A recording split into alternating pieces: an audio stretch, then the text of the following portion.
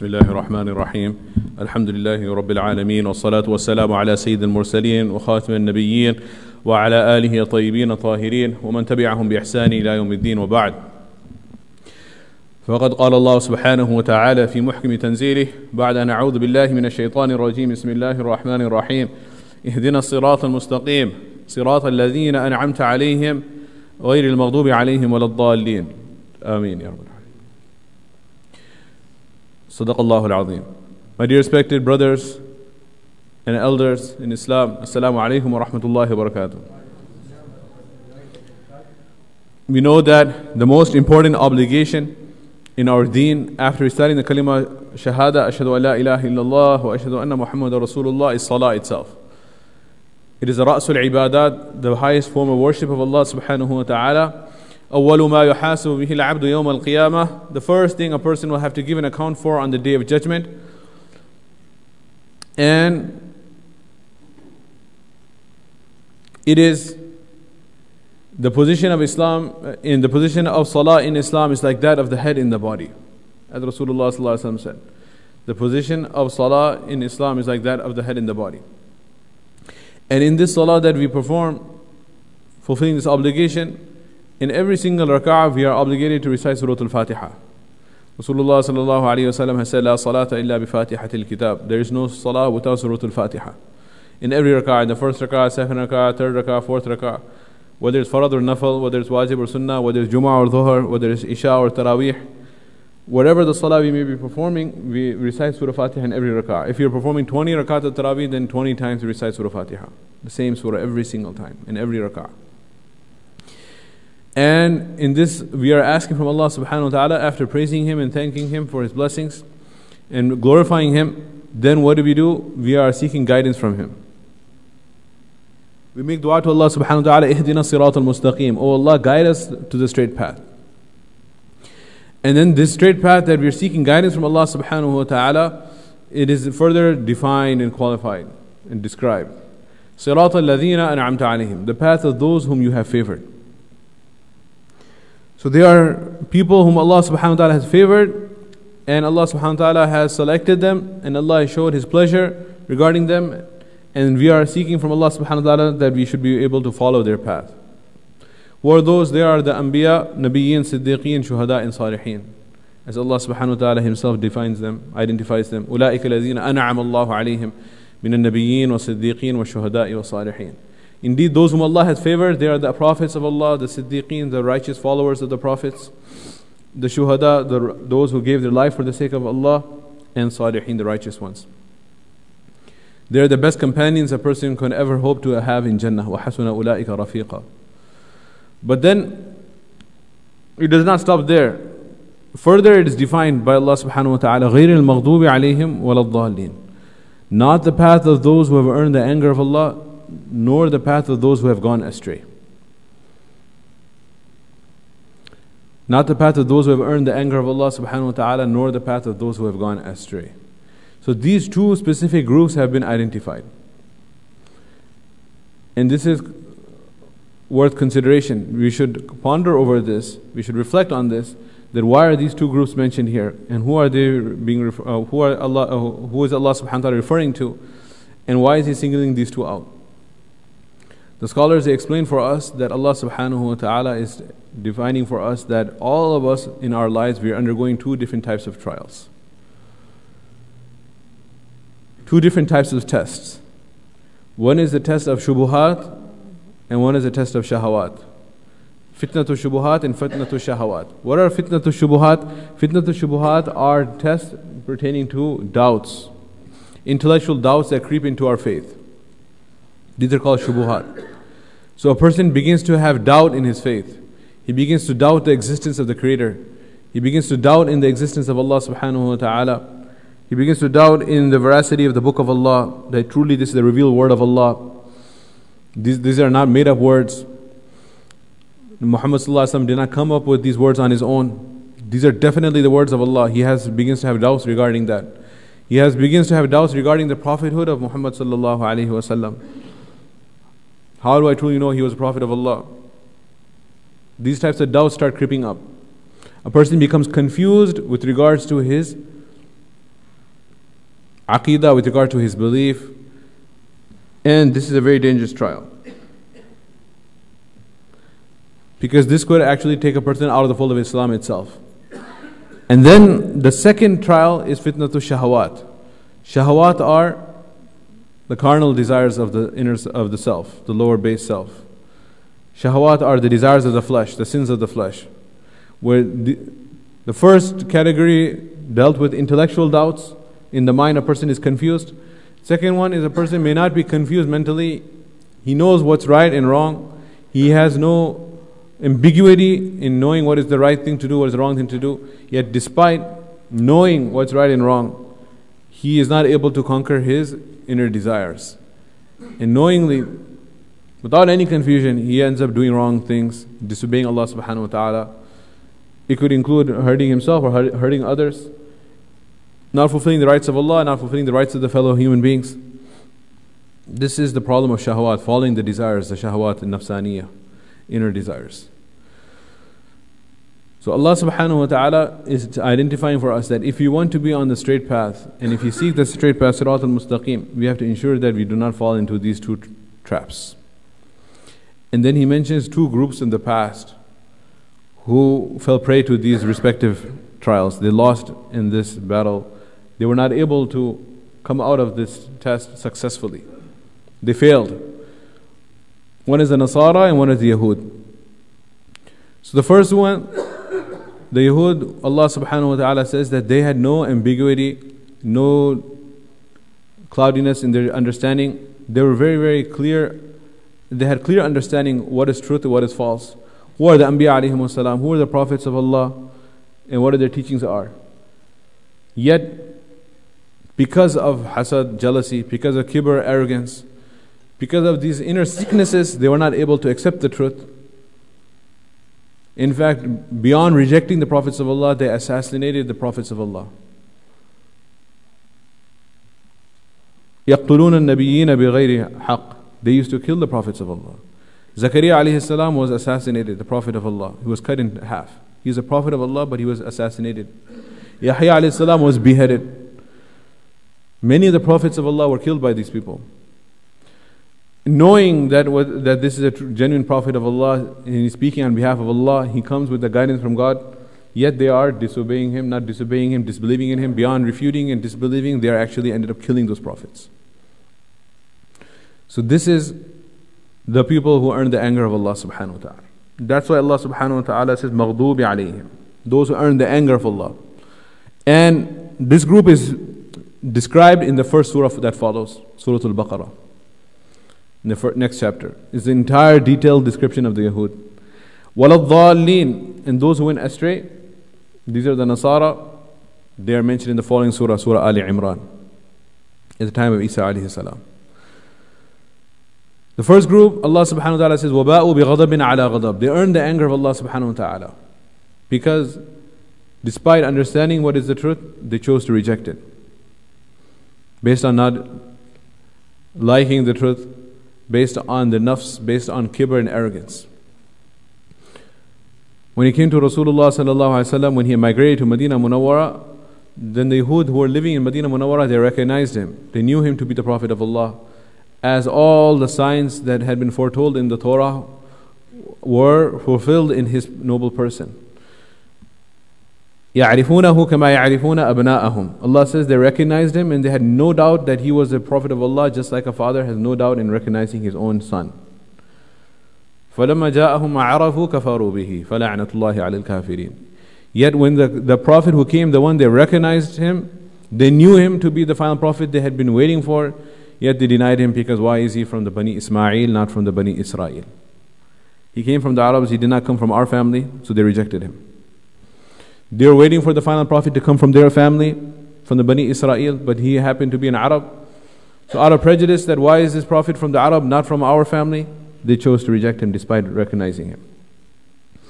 The other extreme we have, Allah subhanahu wa ta'ala mentioned Surah Ali Imran about the Nasara, is that they had the purest intentions, best wishes, cleanest hearts, most humble people. They did not have any ounce of arrogance.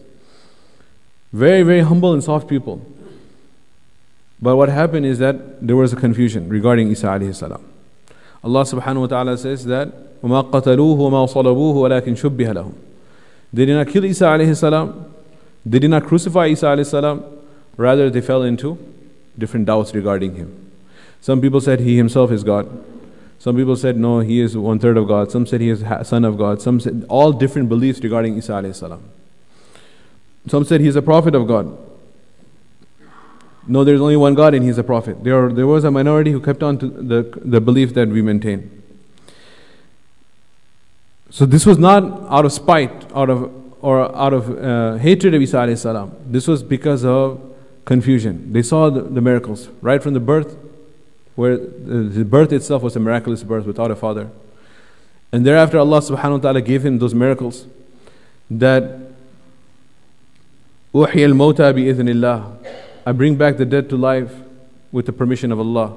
وَأُبْرِيُ الْأَكْمَهَ وَالْأَبْرَصَ, and the one who is Akmah is not only blind, but the one who was born blind, never had vision. It's not that the vision was weak and was restored, but rather the one who never had vision from birth, I am able to bring him vision, restore his vision with the permission of Allah. And the one who was a leper, I am able to cure him with the permission of Allah.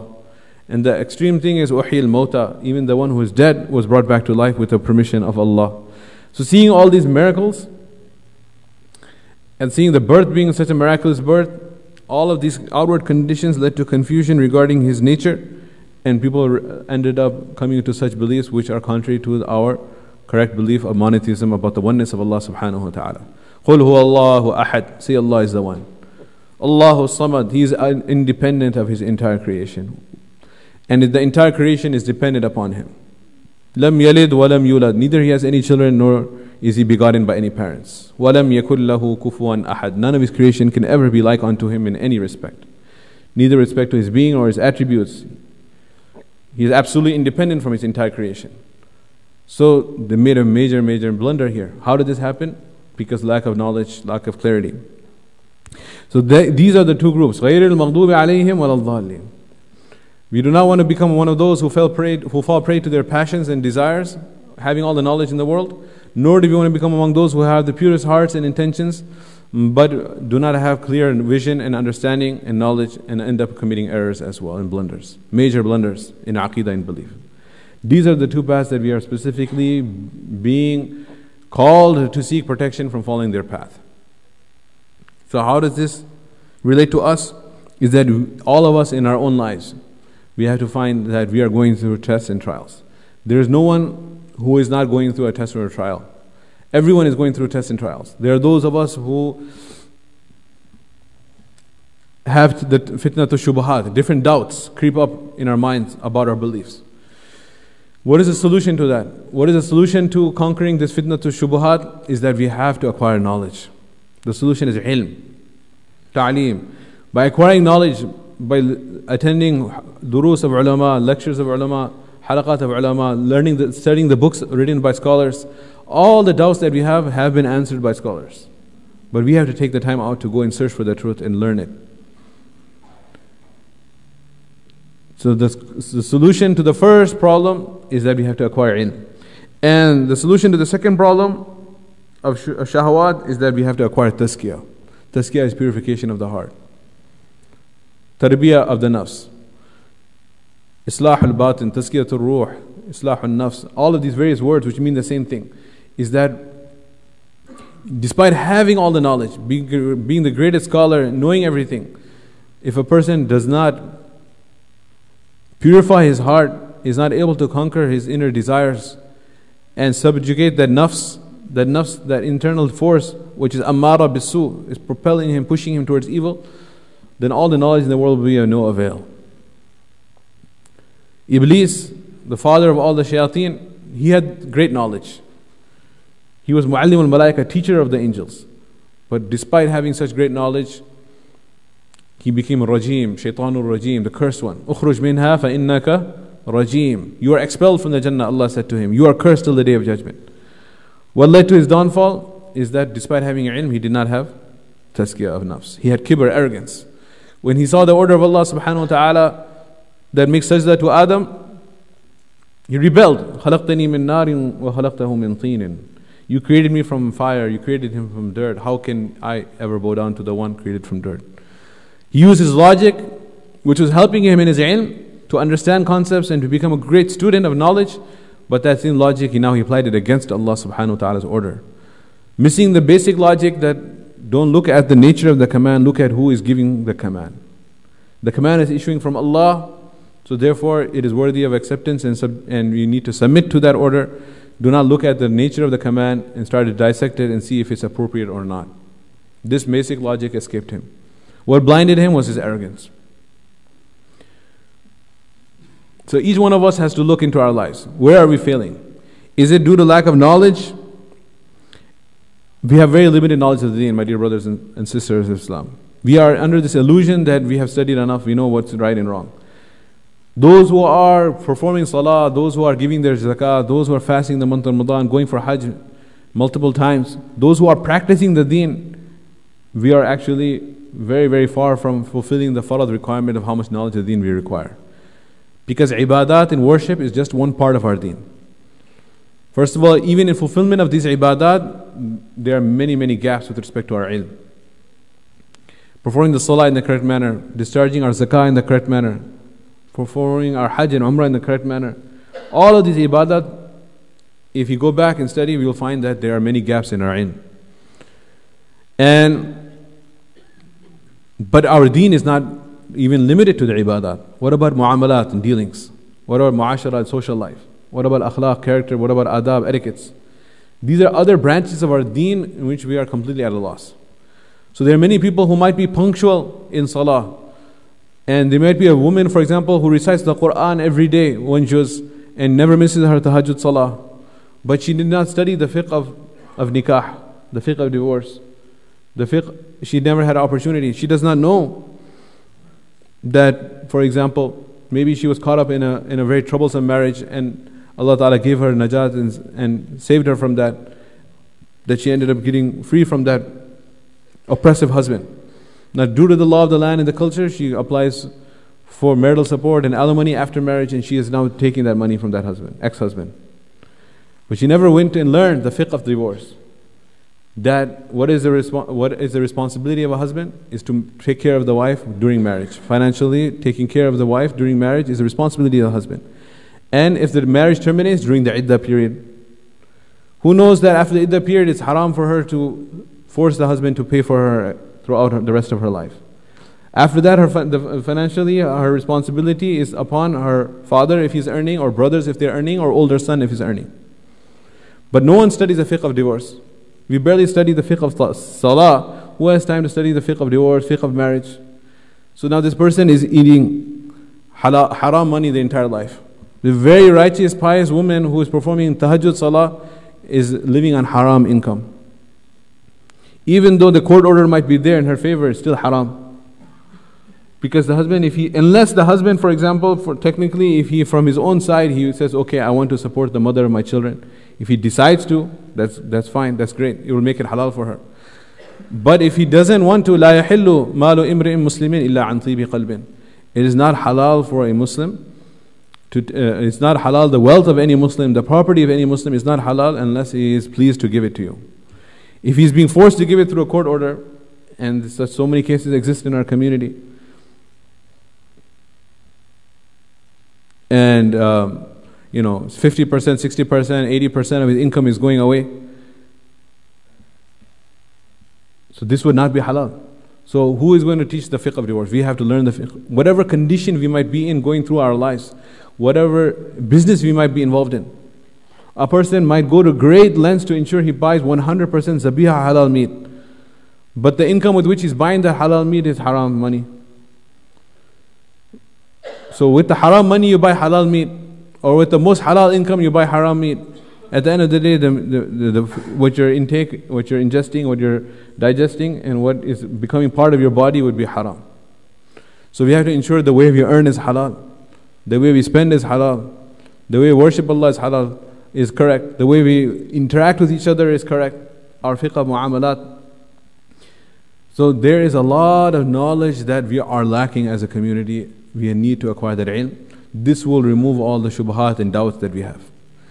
Ilm regarding our aqaid, our beliefs.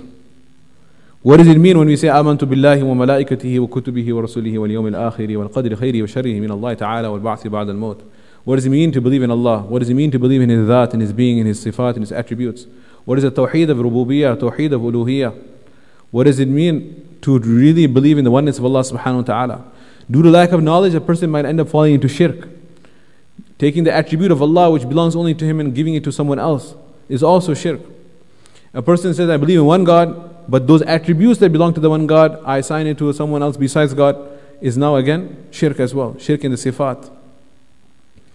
Allah alone is alimul ghaybi wa shahada. And we take the knowledge of ilmul ghayb and give it to someone else. Iyaka na'budu wa iyaka nasta'een. Only Allah we seek help from directly. But if you start calling on to others who are not present, asking them for help, we say, Ya Ali, come to our help, Al-Madad. Ya Abdul Qadir, come to our help, Al-Jilani, Rahimullah. So now we are calling to someone else besides Allah and seeking help from Ghairullah. This is now falling into shirk. Why? Because they did not acquire knowledge. And then the second one, shahwat, is desires. Now a person has all the knowledge. He knows what the correct aqidah is. He knows how to perform salah correctly. He knows how to marry correctly and what are the fiqh of dealing and earning and spending, etc., etc. After acquiring all the knowledge in the world, then he has to have the inner willpower to practice on the dictates of that knowledge. Just acquiring the knowledge is not sufficient. He has to conquer that nafs from inside, which will push him to not follow those teachings. And how will he do that? Through the tazkiyah. What is tazkiyah? Through dhikr of Allah subhanahu wa ta'ala. Through remembering Allah subhanahu wa ta'ala. Through different mujahadat and sacrifices to conquer that nafs which is pushing him in the wrong direction. وَنَفْسٍ وَمَا سَوَّاهَا فَأَلْهَمَهَا فُجُورَهَا وَتَقْوَاهَا قَدْ أَفْلَحَ مَنْ زَكَّاهَا وَقَدْ خَابَ مَنْ دَسَّاهَا. This nafs, if we leave it in its natural state, it will push us toward the fire of Jahannam. But if you work on it, then فَأَلْهَمَهَا فُجُورَهَا وَتَقْوَاهَا. It can take you towards fujur, or it can take you towards taqwa. It can take you towards the disobedience of Allah, or it can take you towards the obedience of Allah subhanahu wa ta'ala after you work on it. Whoever has subdued this nafs, قَدْ أَفْلَحَ مَنْ زَكَّاهَا. Whoever has purified it, indeed he is a successful one. وَقَدْ خَابَ مَنْ دَسَّاهَا. And the one who left it and allowed it to remain tarnished, he will indeed be unsuccessful. In fact, it said that man izdada ilman wa lam yazdad zuhdan lam yazdad min Allah illa bu'dan. The one who acquires more and more ilm, but he does not acquire zuhd and taqwa and tazkiyah along with it, then he is only increasing and being further and further away from Allah. Man izdad ilma wa lam yazdad zuhda lam yazdad min Allah illa bu'da. The one who acquired more knowledge, but he did not acquire the tarbiyah and tazkiyah and rectification of his soul as well, along with it, then he's now only become farther and farther away from Allah subhanahu wa ta'ala. So remaining in the company of the pious individuals and doing the dhikr of Allah subhanahu wa ta'ala daily and depriving the nafs of its desires, these are all different tools to subjugate the nafs, which is necessary for our najah. That is why Allah subhanahu wa ta'ala conclude with in Surah Wal-Asr, إِنَّ الْإِنسَانَ لَفِي خُسْرٍ. By swearing by time, Allah subhanahu wa ta'ala says all mankind is in utter loss. إِلَّا الَّذِينَ آمَنُوا وَعَمِلُوا صَالِحَاتٍ. Except for those who believe and do righteous deeds. They are the only ones who are saved from the destruction. Beginning the surah by saying that by time itself, all of mankind is headed towards utter destruction. إِنَّ الْإِنسَانَ لَفِي خُسْرٍ إِلَّا الَّذِينَ آمَنُوا وَعَمِلُوا صَالِحَاتٍ. Except for those who believe and do righteous deeds. So these are the only two conditions actually for success. Iman and amal salihah, belief in righteous deeds. Everything is already included therein. But then Allah subhanahu wa ta'ala specifically mentions two. وَتَوَاصَوْا بِالْحَقِّ وَتَوَاصَوْا بِالصَّبْرِ. Inviting one another towards haqq and inviting one another towards sabr. And Ibn Taymiyyah rahimahullah, he mentions a beautiful point here. He says that inviting towards sabr and inviting towards haqq and inviting towards sabr, aren't these already included in amalu salihat? Are they good deeds or bad deeds? Naturally, everyone will agree they are good deeds. So, إِلَّا الَّذِينَ آمَنُوا وَعَمِلُوا الصَّالِحَاتِ. Except for those who believe and do righteous deeds. وَعَمِلُوا الصَّالِحَاتِ, it was already included there. Then why are they mentioned again? He said they are mentioned again to specifically invite our attention and arrest our attention, take our attention towards the two trials. Fitnat al-shubuhat and shahawat. The maghdubi alayhim al-dhalleen, the ones that they failed in. the trials of doubts and desires, lack of knowledge and lack of tarbiyah of the nafs. Allah subhanahu wa ta'ala, that's why He reminded us that tawasaw bil haqq, invite towards haqq, inviting each other towards haqq, this will remove your shubuhat and doubts. The more you talk about Allah, the more you talk about the greatness of Allah, the more you talk about the angels of Allah, the more you talk about the Day of Judgment, the more you talk about the beliefs and aqaid, then all your shubuhat and your doubts will vanish. That's why tawasaw bil haqq is a solution to the first problem. So we don't become maghdubi alayhim. So we don't become the dhalleen. So we don't become those who are gone astray, who don't have knowledge. That's why tawasaw bil haqq. And number 2 is tawasaw bil sabr. Tawasaw bil sabr is that how can we conquer the nafs. Sabr doesn't just mean to be patient at the time of calamity. Sabr also means to conquer the nafs. So conquering the nafs is the way to overcome the shahwat and the passions. This is the reason why these two have been mentioned separately. So how can we inshallah be successful in conquering our nafs is through tawasaw bil sabr. Inviting each other to be patient at the time of trials. And how can we remove all the jungle of doubts and clear that is by tawasaw bil haqq, inviting one another towards haqq. And in conclusion, let us all look into our own lives. And we see that there is a great amount of effort that is still required on both of these lines, in both of these fronts. And if we engage in these efforts, inshallah, hopefully we can be successful. We will not be, inshallah, among maghdubi alayhim, those who are in the anger of Allah, nor among those who went astray, the dhalleen. Rather, inshallah, we'll be raised with those an'amta alayhim, those whom Allah has favored, those who are on the sirat al-mustaqim.